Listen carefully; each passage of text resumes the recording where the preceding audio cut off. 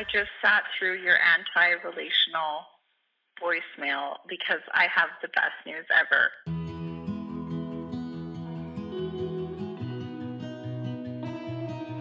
I'm doing a podcast. Oh my goodness, I'm dying right now. It's called Recovering. Okay, bye. Give me your strength and show me your weakness. We're in this together now. We're in this together now. Give me your love and tell me your secrets. 'Cause we're in this together now. Yeah, we're in this together now.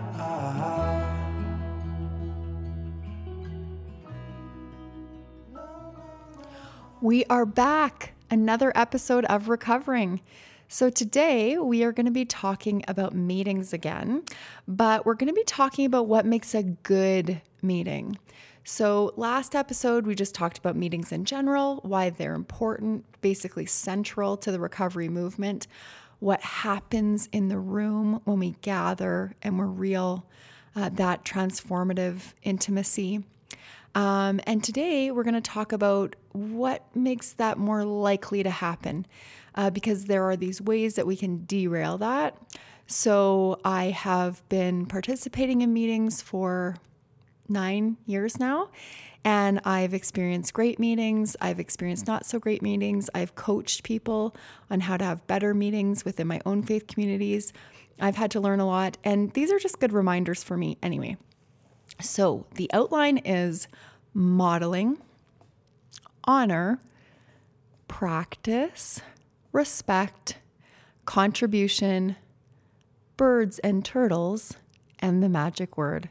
And I'm very excited about the magic word because I am just putting a magic word into this podcast. I don't know if I'm ever going to do it again. We'll never know, but I'm putting it into this one, and I want to give a prize for whoever knows the magic word, because isn't that more fun? That's more fun. That is one of the things I wish other people would do in their podcasts, and it's mine. So that's what I get to do. So what makes a good meeting? And first of all, who is this for really? Who is going to be listening to this? Because some people are already going to meetings and they're in recovery. Some people may not want to go to meetings. So it was important to me to communicate who I think this particular episode especially is for. So if you are somebody who is already in recovery, and you like what you're experiencing in recovery, but you just want to deepen your recovery, I think that this will be a good deep dive into reminding yourself what makes for a good meeting. You may also already be in recovery, but want to go deeper in your own recovery journey. So there have been several people that have found my work that have said, yes, I like that I'm staying sober, or I like that I've been able to recover in, my SLAA meetings, etc. But I have these deeper questions, and they're questions about life and purpose, and maybe even what happens after you die, or I've always wanted to read the Bible, but I never really felt like I could, or I belonged, or that I made the time. All these kinds of deeper spiritual questions that people ask. Humans have been asking them forever and ever. So if that's your experience, even if you're in recovery already, this could be helpful for you. Either having better recovery meetings that you're already in, or potentially being part of a bigger recovery movement in terms of your overall true self. If you're somebody who has nothing to do with recovery, but you're somebody who's been part of church or faith groups or some sort of religious tradition, this could help you discover how to have gatherings that are more meaningful and deeper. So often people will find the work that I'm doing because whatever's happening in traditional church just isn't working for them anymore. And so they want a new way to experience faith and spiritual intimacy even, but they're not really sure how. And there are many church planters out there that are trying to plant new forms of church. But when I discover them, really they're still a large part like other churches. They have the same structure in terms of like there's a leader who's the expert. It's sort of this like, triangle type structure where they're at the top and then everybody comes and just listens and like downloads whatever that information is. And yeah, maybe they're meeting in other environments, but the principles are still the same.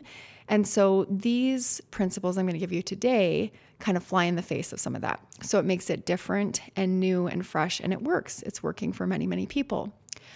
You may also be somebody who actually really likes your church and you like going there. And that's happened too when people have still found my work and they still enjoy it because they may want these principles more for like a small group. So they don't necessarily want to change how they gather on a Sunday, but they may want to have a small group that is a place where people can be more real, but they're not exactly sure how to do that. So this could help. And the last group of people that have found me and that have enjoyed some of what I'm doing and found benefit to that are people who are, I would say, spiritually curious or maybe even just recovery curious. And so they want to grow and change and maybe even heal. But again, not really sure how. Maybe they don't have an identifiable addiction. Maybe they have friends in recovery and they've seen their friends' lives change a lot, but they don't know if they would really belong or what to do or where to go. So keep listening. You might find something here. And even if it's something where people want to do a book that isn't necessarily recovery oriented, like if you wanted to do a book club or something like that, or a meeting around a book club just sounds kind of, you know what I mean, sort of surfacey, but it doesn't have to be. But let's say you wanted to do like a Brené Brown book or something like that with some of the people that you know, like work colleagues or friends or neighbors or something. You could do like a pop-up group for 4 weeks. And so what would be the components that would be meaningful to experiencing what we talked about last episode, which is that koinonia, that real deep fellowship and transformative intimacy? Here's what I think. So, first of all, I think the most important thing that any of us can do if we want to have people gather and be real together is if we're the facilitator or the leader, and we are starting the group, we will probably need to be the first person that shares. And when we share, we need to model what we hope to see in other people. So if I want people to get real, I have to model that for them. Now, the exception to this is if other people that are coming to the group already have been part of other groups, they know how to share in a real way, you've talked with them before, you can call on them to be some of the first sharers. But if you're starting a brand new group and people haven't been able to do that, you have to be willing to be as real as possible. So there's this principle in 12-step that is like based on a 3-minute share, and we spend 1 minute on the problem and 2 on the solution. So we don't just talk about our problems because it isn't this like complaining group. We don't just talk about, oh, this is what works in recovery and this is what works in recovery, because that is kind of like denial. It's almost like where you have to be too positive all the time. Like, I don't know if you've ever been part of a group like that. I know for myself in my own journey, I've been part of Christian groups like that. And all people can ever do is like keep a smile on their face. And it's like really scary, actually. Sometimes when I walk into churches, it feels like that because like everybody in the office is smiling and happy and everything's great. And it just feels fake. So what are you struggling with? What's really going on? And then how are you applying the principles of what you're studying in that book to try to grow and heal and change? That's the solution.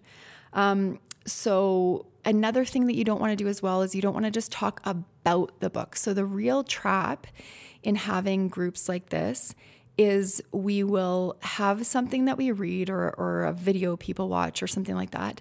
And then they'll talk about what they heard, kind of more like from a knowledge perspective. Like what I thought about what Brené Brown said is blah, blah, blah, blah, blah.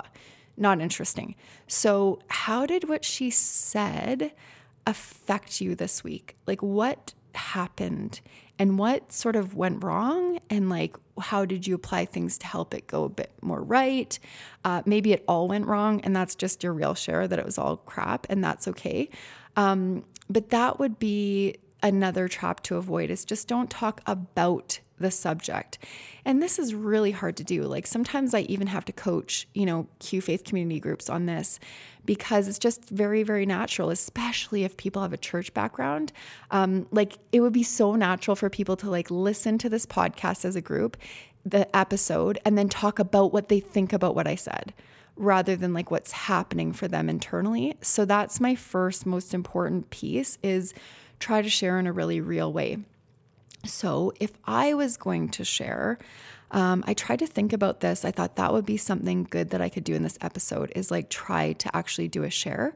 And it's a little bit different for me right now because I'm not sitting in a meeting and I haven't, had the moment of silence, listened to the value statements, and really got myself into that place where I'm more open to share in that way. Because sometimes when other people have already shared something, it triggers thoughts in me, etc. But, I'll take my best stab at it. So if it came to me to share, and somebody said, Jen, would you like to share? I would, if it was a Q meeting, I would say, hi, my name is Jen and I'm powerless over the lie. And I would say that where I'm at right now is I had a really difficult day yesterday. I was in a meeting with two men that were kind of doing this crazy making thing with me, where they were trying to convince me something that I just didn't in my gut feel was true or right. And I knew it was happening, but I felt very alone because there was two of them and one of me. And I got off the phone and I felt really, really bad. And I was about to cry and really bothered by that. And then I also had some other really difficult interactions yesterday. I had quite a few of them. And I just felt kind of like, gosh, is this what it's like interacting with people? Like I just get rattled really easily. I'm very sensitive still. And just hearing some of the things that my one friend was saying, she's doing all this like sexual exploration stuff with random people, and she feels that it's really the right path, but it just seemed kind of potentially scary. And there's just a few things like that. And so I had to dig in to my recovery. So when I got off the one meeting, I called somebody. I picked up the 100-pound phone and I talked about what I was going through, and I tried to be real, and the person was very safe. And they helped me a lot, and I was so grateful for that. Then when these interactions happened later in my day, I again picked up the phone, but this time I was reminded of the principle in this path that it's not all about me. And so I asked the person how their day was going, but I really meant it. And I could tell that something was bothering them, and so I just gave them room to share. And I really was reminded of a few principles that have helped me. So I was able to just listen and talk about a few ideas without being really aggressive. But it was nice to feel that recovery flowing through me to be able to help them. And then that really unlocked a few things for me. And then I had a service position last night that I'm part of in recovery. And so being of service, again, just really got me out of my own head and set me free. And so I was super grateful for that. And I woke up today just in a much better place. And I'm feeling free and great in my recovery today. So I'm really thankful for that. Thanks for letting me share. So I don't know how long that was. Maybe that was about 3 minutes, but that's what a share would sound like. So the great thing about recovery is that it doesn't have to be planned. Like if I would have been listening to other people sharing before I shared and trying to plan and think about what I was going to say, that just isn't good. I should be listening to the other people. So what I loved about when I first entered into this path is like I would show up, I would have no makeup on, like I would just come as I was. People didn't expect a lot from me and they just wanted me to try to tell the truth. And so that's what I just tried to do with you. That's the best stab I could have at kind of where I'm at my recovery journey. So you can do the same thing. And it might feel a little weird, especially if the people around you aren't used to it. I know that when I first started Q meetings and I would share like that, people would be like a little bit shocked, right? But then they followed suit, right? So you're modeling what you want to see in other people rather than just talking about being honest. Okay, moving on. Second thing, what is your structure going to be for these meetings? So that's probably like first things first. You got to figure that out. But the reason I put the modeling honesty thing is because I think that's the most important. So that's why I said it first. But you're going to need to decide what the structure is for these meetings, because in last episode we talked about is like, it's not really a meeting without a structure. So what we did when we first started gathering is the original people gathering came up with this value statement. And the value statement has evolved, so that can evolve over time. We only make changes based on group conscience. I love that about 12-step is that it's not just a leader deciding anything, but decisions are based on the group conscience. And sometimes that means the whole group has to agree. That's usually where we get to. I've heard sometimes group conscience means that if the majority kind of rules, then some people, their idea doesn't move forward. So you'll have to decide that as well. But the great thing is either way, it's not just one leader making decisions for everybody and kind of like a dictator. So I thought it might be meaningful to actually read our value statement for Q Faith Community in case you've never seen it or heard it, so that you can understand what I'm saying. And this is read at the beginning of every single Q meeting. And in AA or other recovery meetings, they have documents that they read at the beginning as well. So we have a preamble that we read at every meeting that starts. We start every meeting with a moment of silence, then do the preamble, then we have the value statement. If it's a step meeting, so we have different formats in recovery, but if it's a step meeting, we'll read the steps. And then we close with a few, like a reading and a prayer sort of a thing. So there's this structure that holds everything together. And when I was first in recovery, when I had to listen to these documents every single meeting, I felt bored. I felt, really? Are we going to read this again? Like, I get it already. And now I love it. I'm so glad that however the Spirit moved to help people think of something like that, I think that it's why it works. I think that that's why the meetings work and why they carry on and continue. And there is this rule that happens. Well, it's not really a rule. My friend calls it the 72-hour rule. And I don't know how many people believe in that, but there's this basic thing that happens when we're recovering that we forget. It's like a disease of forgetting. So you might have experienced that with one of these podcasts. Like you might hear something and it might be clear and you might go, yeah, like I am totally going to be real. Like I'm going to try this and etc. But then, a day passes, 2 days pass, 3 days passes. And then all of a sudden you're like not doing it, right? You kind of slip back into those old patterns. So because of the 72-hour rule, because of this rule that we'll forget, we need to be reminded. That's one of the reasons that we gather, is to remind each other. So these statements really help remind us. So you can settle in wherever you are. If you're riding your bike, just pedal along. If you're driving, just settle in. But it's really nice sometimes just to get to sit and listen to these statements when I'm there at a meeting. So this is a Q value statement. The only requirement for attendance at Q is a desire to experience spiritual awakening and to respect our values.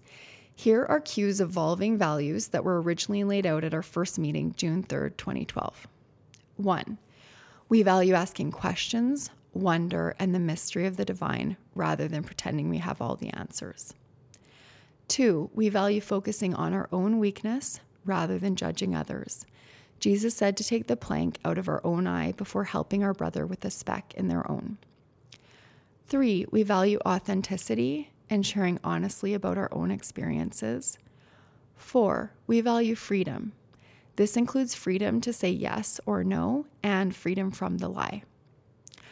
5, we value justice and taking a stand against oppression.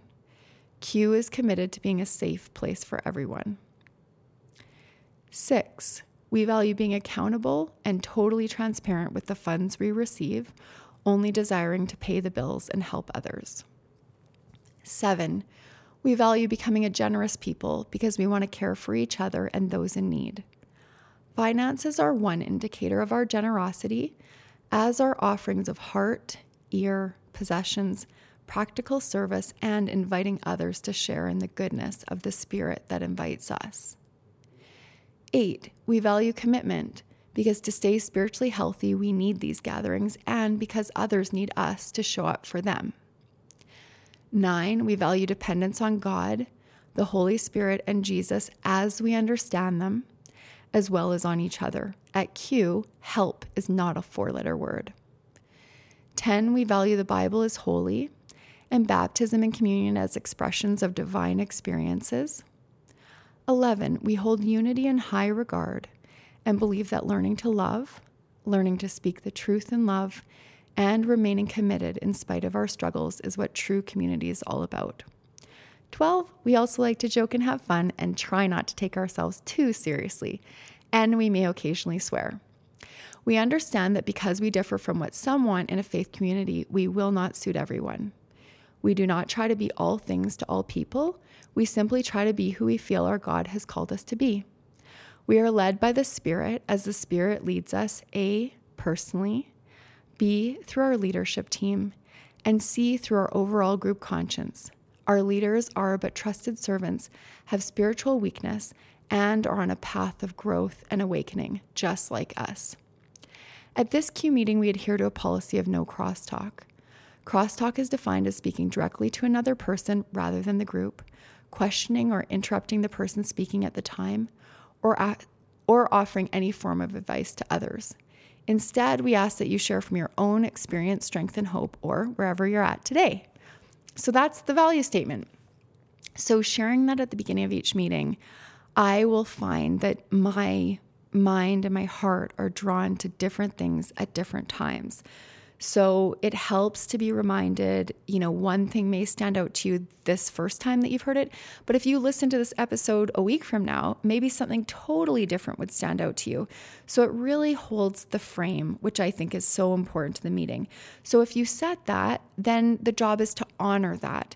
Same thing if you decide meetings are going to be an hour. If the structure is meetings are 1 hour, which is like a Q meeting is 1 hour or recovery meetings, then just stick to that. Hold the frame and stick to that hour.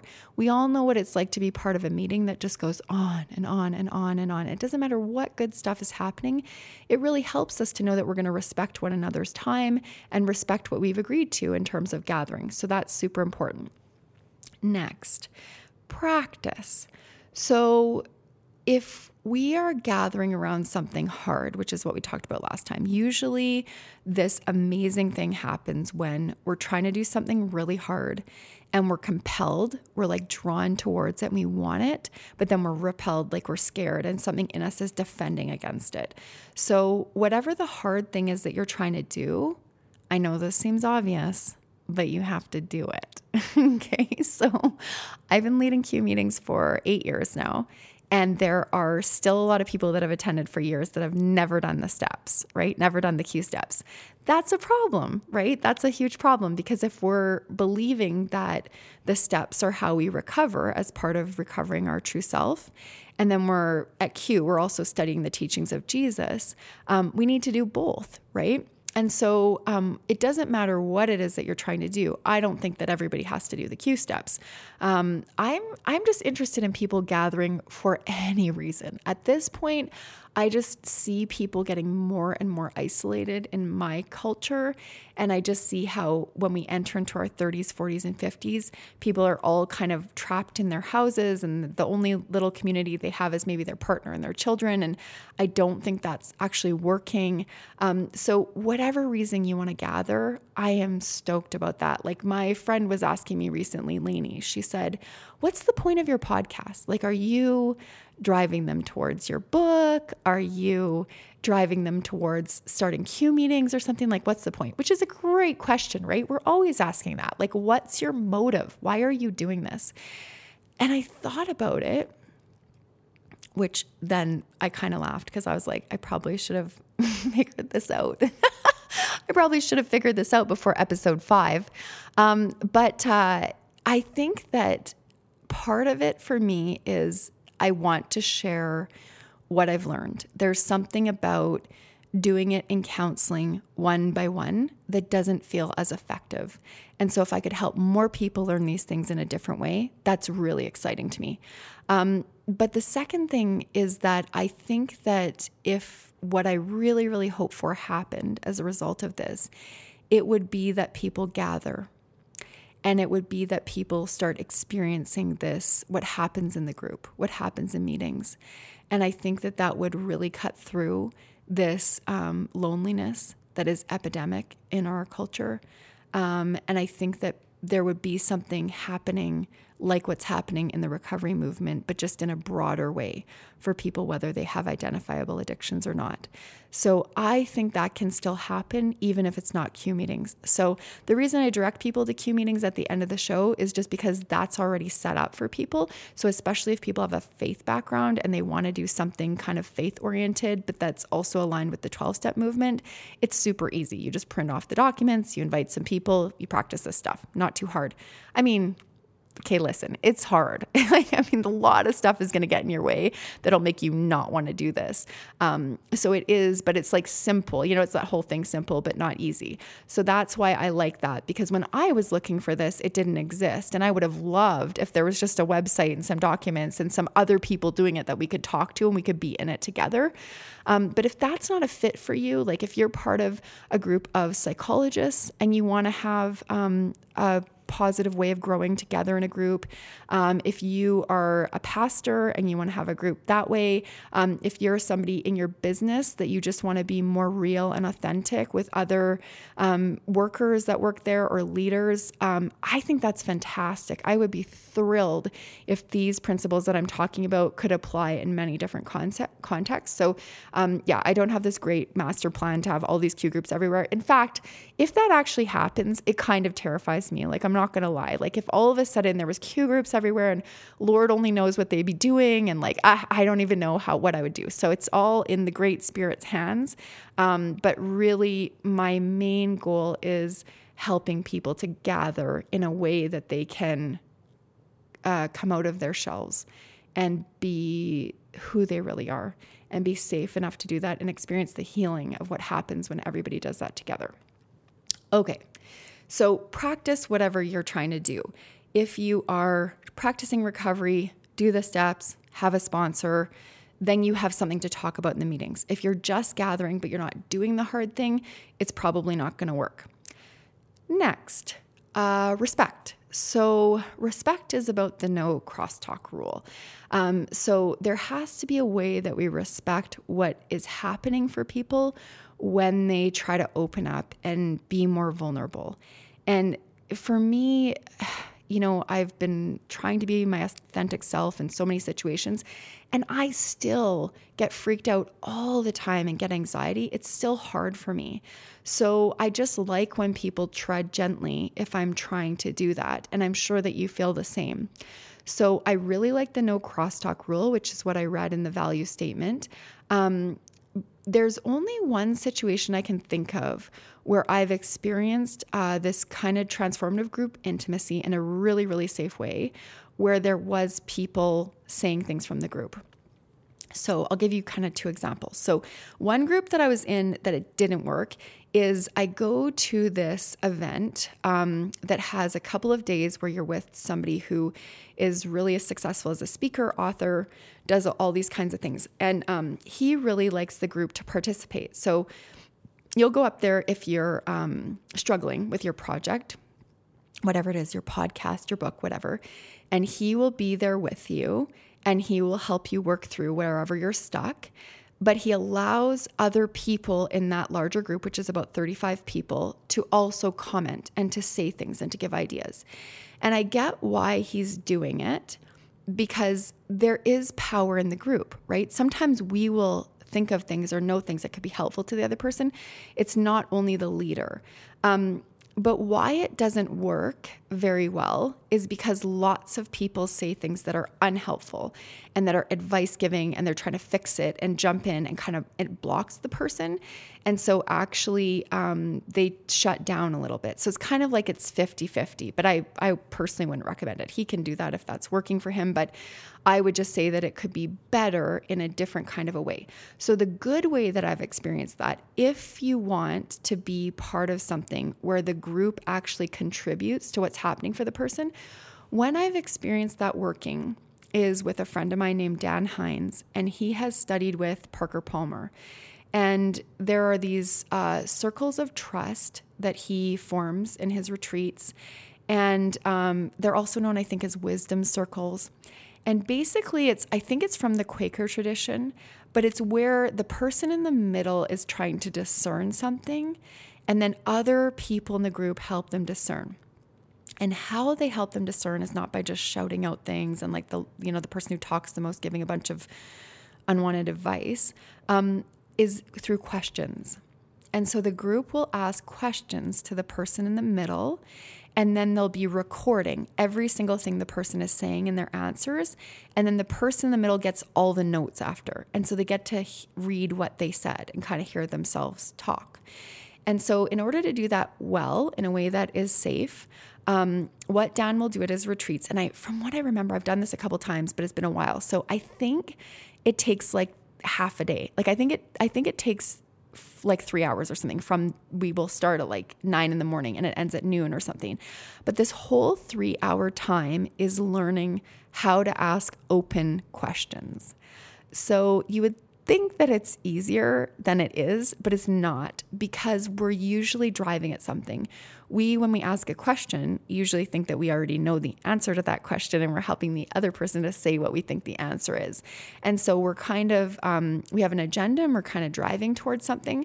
So a truly open question is when you don't know the answer to it and you're really curious, but you think it may help the other person to explore that. And so we practice with Dan, who's the leader, asking him open questions. And what's so cool is Dan does exactly what I said in terms of modeling. He picks a real problem that he's going through. So he really shares with us something that he's trying to discern, that he's really stuck on, and he's very honest about it. And then we get to ask him questions. And when we ask, he'll be really honest about like, no, that doesn't feel like an open question, or no, I'm going to pass on that. Now, even if it is an open question, the person doesn't have to answer. They can pass and not do it. But that's a way that I've seen the group be able to contribute to the person that's discerning or speaking. So it doesn't mean we always have to be quiet, but I would just say that's pretty complicated. So if you don't really want to go that route, then I would just stick with the no crosstalk rule. Everybody gets to share. It's 3-minute shares. And then thank you for your share. Next person, would you like to share? That's the easiest way to do it. The other thing is if you have a no crosstalk rule, whoever the facilitator is that day, they're going to have to interrupt somebody if they crosstalk. So if one person is sharing and then somebody after the share tries to offer a piece of advice, this has only happened to me maybe like 2 or 3 times in like 8 years. So it doesn't happen very often, but just you'll have to prepare yourself that it may happen, especially with a new group or a newcomer, is you might have to say, oh, actually that's crosstalk and we don't do that at this meeting. So if you want to talk to the person after, you can. Okay, next person, would you like to share? So that's a way that you can gently do it, but I've just seen where you have a no crosstalk rule and somebody starts cross-talking and then it's like, what do? You have to be brave enough to interrupt that. All right. Next, contribution. So what I love about recovery meetings is everybody kind of participates and helps, and there's this value of service. So what you can do is you can have these sheets printed out of whatever you want, like your value statement, whatever you want people to read. If there's a closing statement, a closing prayer, whatever the things are that are part of your structure of your meeting. And even if it's setting up chairs, even if it's putting the coffee on, I would just say get people involved. So it's so different than a typical meeting where the leader does everything, right? Like if I'm going to go give a talk somewhere, I plan the talk, I bring the computer, I set up the speakers, blah, blah, blah. I mean, I ask for help from the sound person, but it's kind of all on me, right? And then people show up and they just passively listen, right? That's kind of what we're doing here. And I don't mind that here because other people have done this service for me. So other people have done podcasts for me that have really, really helped me by giving a talk. And so I don't mind doing that here for the podcast. But I would say that if it was a meeting, it would be really different. So I probably would try not to chair the meeting very often. I might do it for the first or second meeting. But after that, the chairperson, which is the facilitator or the leader that asks people to share and asks for the next reading, I'd usually get somebody else to do that. I would usually ask people right from the beginning, can you read this? Would you mind reading this? Could you do this closing reading? Could you do this prayer? Whatever the thing is. Because that's what happened to me when I was first involved in recovery. And I remember being surprised, going, wow, this is totally not what I expected because I'm new. Like, what do I have to contribute? And just getting to contribute by doing a reading makes people feel different. We all want to give something back. And so let them, right? Service is part of what makes us well. So get other people involved. Okay, birds and turtles. I just thought that was a fun way to say there's like the talkers and there's the quiet people, right? I'm a bird, blah, blah, blah, blah, blah, blah, blah, right? We're like 34 minutes in. I think you figured that out, okay? So I would say that the people who talk the most need to learn how to listen. They don't have to fill the space with talking, which is often how talkers cope with anxiety. The listeners have something to contribute and share. We need to hear from them. The very best thing you could hear might be from somebody who would never speak up unless they were called upon. So try to make it so that everybody can share. So ideally, people sit in a circle. We can all see each other. If your meeting gets too big, they can form another layer around that circle if you need to, and people can set up their chairs around that. And then when the person's called upon to share, they do their 3 minutes and then they go on to the next person. People are always allowed to pass, but they're invited to share. And if you have trouble with people sharing too long, you can have a spiritual timekeeper. So you ask that person to be the spiritual timekeeper at the beginning of the meeting. You say, could we have somebody volunteer to be the spiritual timekeeper? Yes. Okay, Karen, great. They get out their iPhone. They set their timer for 2.5 minutes, and then there's like another 30 seconds, or they set it for 3 minutes and they watch for when it says 30 seconds. But at the 30-second mark, we say, the spiritual timekeeper will say, gentle reminder. That's it. And it reminds us that, oh, okay, we've hit that, 2.5 minute mark. We're going to wrap up our share in the next 30 seconds. And the person speaking just says, thank you. So you can even practice that with people at the beginning of their group so that they know that that's going to happen. I was in a room with, I think, 25 speakers, authors, really smart people that have a lot to say. And we were having a really big conversation about racism in the United States of America and how it affects like everything in the church and et cetera. You can imagine people had a lot to say, right? The only way that conversation was going to be facilitated in a way that people could each have a voice was I chose to be the spiritual timekeeper. And everybody had a chance to share. And it was so much more powerful than just the main loudest person in the room dominating the conversation. Last thing is the magic word. You made it to the magic word. Are you excited to see what it is? I'm excited to tell you. I was going to come up with something kind of kooky. Like I really thought maybe if I could say like gintimacy or something. Okay, I know that's not really cool, but it'd be better to like come up with something random. But the magic word is commitment. It's not gintimacy. We're still going to call it group intimacy or koinonia. I think gintimacy might bother some people, so you might not like it as much as me. But the magic word is commitment. So I think if you don't have commitment, this won't work. Whatever you're trying to do. So establish that at the beginning. If it's 4 weeks and you're going to show up, and unless someone's sick or in the hospital, you're going to really try to be there for each other, great. You might have heard in our value statement, commitment is one of our values, not just for our own recovery, but because I might be doing okay today and somebody else needs me to show up for them, right? So it doesn't work if people don't show up. And like I said before, if people are in and out and flaky and this and that, it really affects the morale and like the willingness to do this together.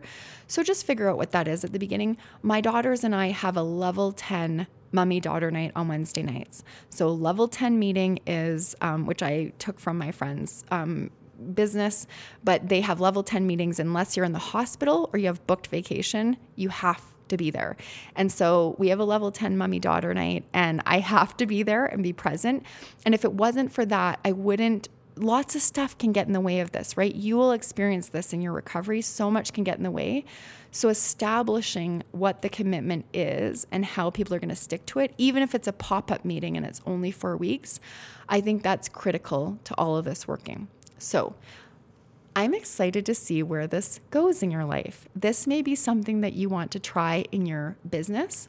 I actually have been thinking about, would this be something that would benefit Living Well, my counselors, if we did something like this together for a period of time?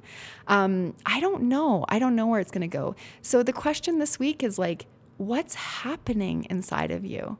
Like, what is coming up for you? What is your mind doing? What is your heart doing? Maybe it's not doing anything, which is okay too. We can keep traveling along and seeing what comes up. But I'm curious, and I don't want to get in the way of that for you. So just let it go where it's going, and we'll meet again next week. Thanks for being here. Well, I hope you heard something today that keeps you coming back. In closing, I want to remind you, like any good sponsor would, that to keep it, we have to give it away. If I want to stay well, I have to get outside of myself, and the same goes for you. So, who do you know that needs this? Pass it on. Another way to carry the message is to host a meeting. It's easy, it only takes an hour, and in 12-step, if you can read, you can lead. For more info on that, go to qfaithcommunity.com. Thank you for letting me share with you today, and thank you for helping in my recovery. Let's do this together, one day at a time. Yeah, we're in this together now.